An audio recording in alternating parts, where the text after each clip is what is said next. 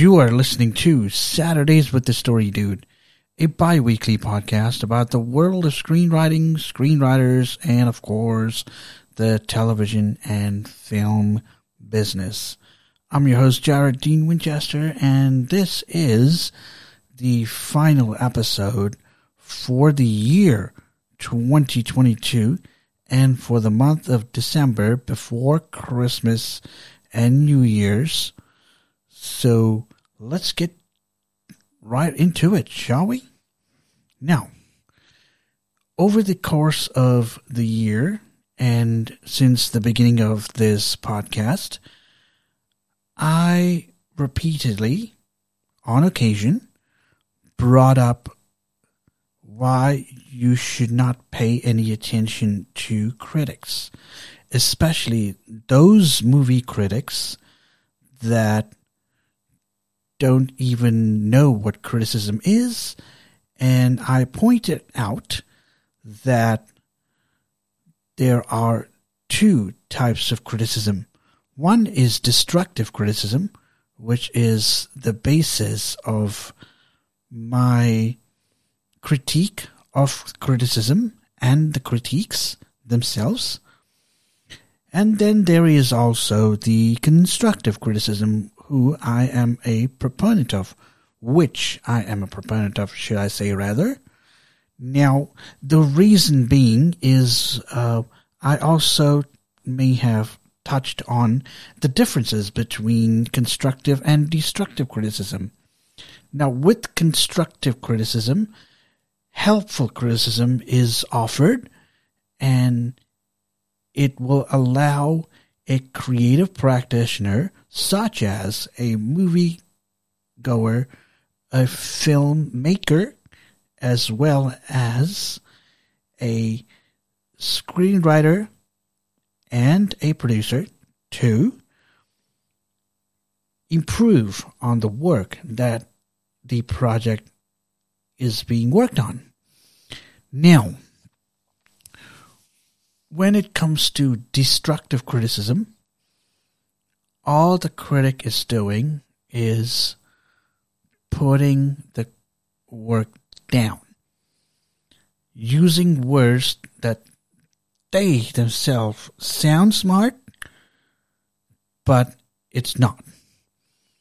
And the reason for that is, let's just say, for example, if someone says something isn't realistic, which is something that I keep bringing up, and not believable and all that stuff, I also bring up this point. I also brought up this point that movies and TV shows are make-believe. They are designed to entertain us, not for us to use as reference or as proof that does or does not happen in real life. And this is something that the critics bring up.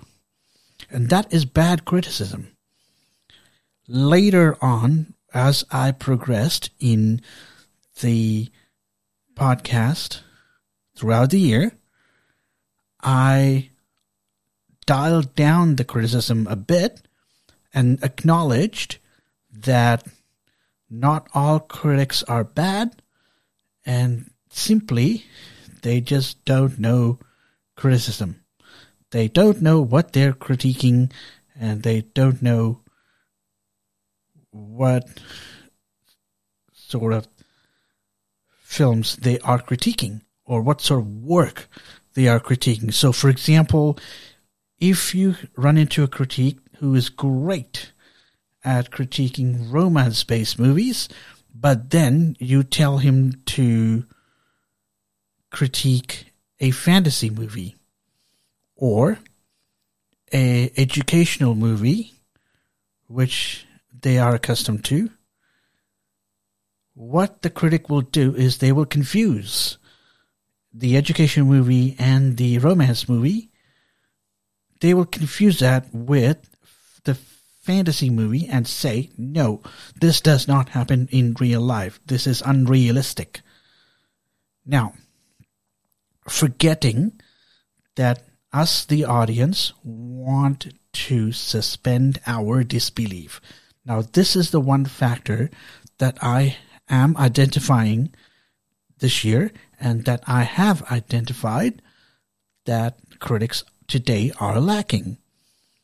And what that means to you, dear listener, is that critics cannot be relied on reliably to give you honest criticism about a movie. Now, there are movies that I do criticize, that I do agree with the critics on.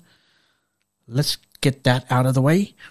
But when it comes to movies that do great, and when it comes to movies that show potential, and when it comes to the pre-production of movies and TV shows that show potential and that are going through a phase where they are yet to be greenlit and they're worked on being developed, this is where the critics actually flop.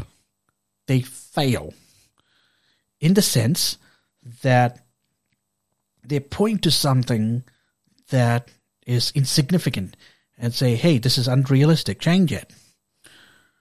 And not really offering realistic solutions on how that can be changed. And all the while forgetting the idea or the notion of suspension of disbelief by the audience.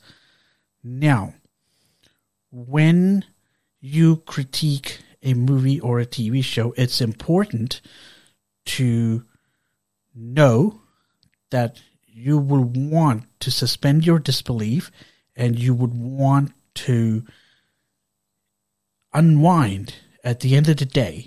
Now, one of the things that I did bring up, and this is one of the questions that I did bring up throughout the year in one of the episodes, is asking the critic this important question.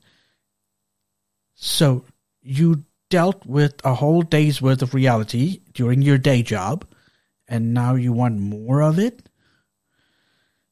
See where this is going? You see, these critics, or these people, when they critique movies, they expect reality. They expect and compare the movie to reality, which is something that is a no-no. You are not suspending your disbelief in that case. When it comes to a fantasy movie or an action movie, the key thing to remember is you are watching a movie or a TV show that asks the question, what if? And they are operating on a make-believe premise. And these critics are ruining it. And when somebody asks why our movies and TV shows are bad these days, part of the problem is the critics and, of course, the over-reliance of them by creative practitioners such as screenwriters and filmmakers or showrunners. Now, that in itself is bad. Here's why. When you over-rely on a critic to greenlight your work, to say, hey, okay, this is good to go, you are giving up your power. Whether you are a producer or a screenwriter or a filmmaker, you are giving up your power while all the while forgetting, hey, whose story is this? You need to be affirmative. You need to be confident in your story. You need to believe in your characters. Now, I could have this quote right here. I've got this quote right here by a filmmaker in Tollywood, S.S. Rajamouli. Now, I'm pretty sure you may have heard about him. So, he has this to say after the success of his recent film, RRR. If you don't know what that is, Google it. You'll find it. And, of course, He has Bahubali 1 and 2. Both of these films were successes, or rather 3, because Bahubali 1 and 2 are actually 2 movies, and RRR is another movie. But anyway, he has this to say. When something excites you, a story or characterization, you immediately forget about everything else. You only think about how to make a movie out of it. The economics come only later. You shouldn't let money dictate the kind of films you should make. Now, this is in response to a Film Courage video that I just watched on YouTube, where it's titled, Hollywood Wishes That It Made Movies Like RRR. Now, I agree that because of what's going on today, and because of the over-reliance on the critics by Hollywood and other mainstream film industries, and of course, the giving up of the power and the confidence, which suggests that, ask the question, whose story is this? Is it the critic's story, or is that your story? Very important to remember. And with that being said, we'll be cutting to a short break before the final segment, where I will be closing this show for the year and coming back next year. So don't think I am closing up shop for good for this show. I will be back for another installment starting next year. Got something new. So stay tuned, and we will be right after the break. Learn the craft of screenwriting with the guys at screenwritingu.com. They have free classes for you to test the waters, and then they have the Pro Series courses, which are the flagship of the Screenwriting U courses. The owner and founder is actually an expert in the industry, and you get to learn not only the craft of screenwriting, but also the business of screenwriting. So what are you waiting for? Inquire today at screenwritingu.com. That's screenwritingu with a capital U.com. This podcast is brought to you by Spring Wales Productions, where your journey begins. Welcome back. Now, before the break, I sort of recapped throughout the year what I was doing with this podcast, and my recap of what I talked about mostly, and I touched on the critics. Why I believe they are so wrong, so dead wrong, and I also explained that the creative practitioners such as producers, screenwriters, and filmmakers, and of course the showrunners have lost confidence in their work. Now, they do not believe in their characters. Now, the quote that I read out to you, or the quote that is by Rajamouli, a Tollywood director, not a Hollywood director, but a Tollywood director who brought us, like I said, RRR, his recent success movie, and of course, Bahubali, also a success franchise, and which I believe in Tollywood, when you come up with an original or a successful movie or a successful formula, there'll be like 15 different freaking variants of it. That's the whole trick. But anywho, what really happens when you the creative practitioner, filmmaker, producer, whoever you are, including screenwriters, when you give up your power to a critic and let the critic decide, let the critic tell you whether or not your work is good or not, you are doing yourself a disservice. Now, I'm sorry if this hurts you, or I'm sorry if this offends you, but this is God's to honest truth when it comes to creation, creating work. Now, I'm going to ask you something. Did Apple, the most successful tech company in the world, did Apple or Logitech talk to critics when developing their products?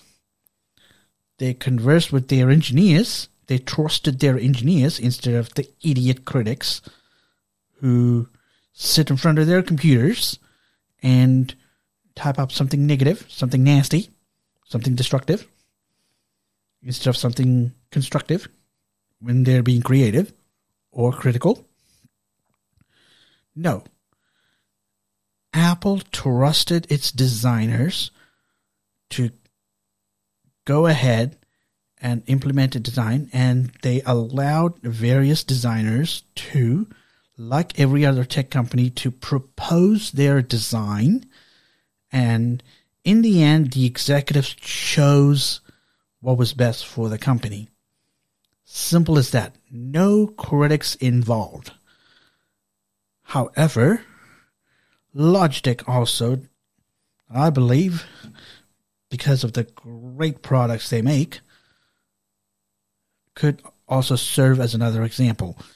Now, why am I using these two companies, tech companies, as my example to compare the television and film industry? You see, what they need to do is give a big screw you to the moon finger to the critics and say, look, we're taking back control of our industry and putting it back into the hands of the producer and allowing every aspiring filmmaker or creative practitioner a chance. Now, I believe I also talked about this. When you allow the free market, and in this case, for the film and television industry, the free market will be the writers themselves, writers and the filmmakers themselves. If it succeeds, it succeeds. If it fails, it fails. Simple as that. It's a simple formula which is solid. It works. And it's a simple concept that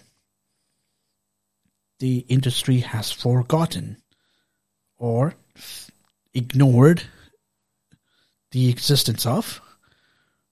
Now, how does one change the industry? Using the beliefs. Now, by taking risks like what Peter Jackson did with The Lord of the Rings, because let me tell you something, because when Peter Jackson was looking for production companies or for looking for financing to finance Lord of the Rings, guess what? No company, no huge production company, Warner Brothers and all that, except for New Line Cinema, which took a chance with Lord of the Rings. Same is the case with your characters, with your story, your characters. You have to take the risk. Now, I understand that your whole goal is to make money. You want a return on your investment. Now, I understand that concept. What I don't understand is you should not be sacrificing that at the expense of creativity. They can go side by side. Now, if you can figure out on how to capitalize on the idea, instead of just saying, this idea won't make any money, it's not viable, blah, blah, blah, whatever that is being shouted out these days, or whatever is being spitted out these days, onto the screenwriter or the aspiring movie producer or filmmaker. Instead, they get a chance. If they fail, they fail. If they succeed, they succeed. Simple as that. Let the free market decide. And when the free market decides, you are a legend. Now, the quality of the work today, it's bad. I agree. But when it comes to increasing the quality or reintroducing the quality, bringing the quality back into movies and TV shows, I would love to see the free market decide this. Now, don't let the money dictate what's good or what's bad.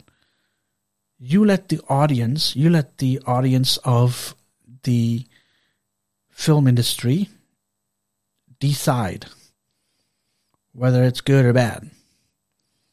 And that's how it should work. Now, if you have a lot of mediocre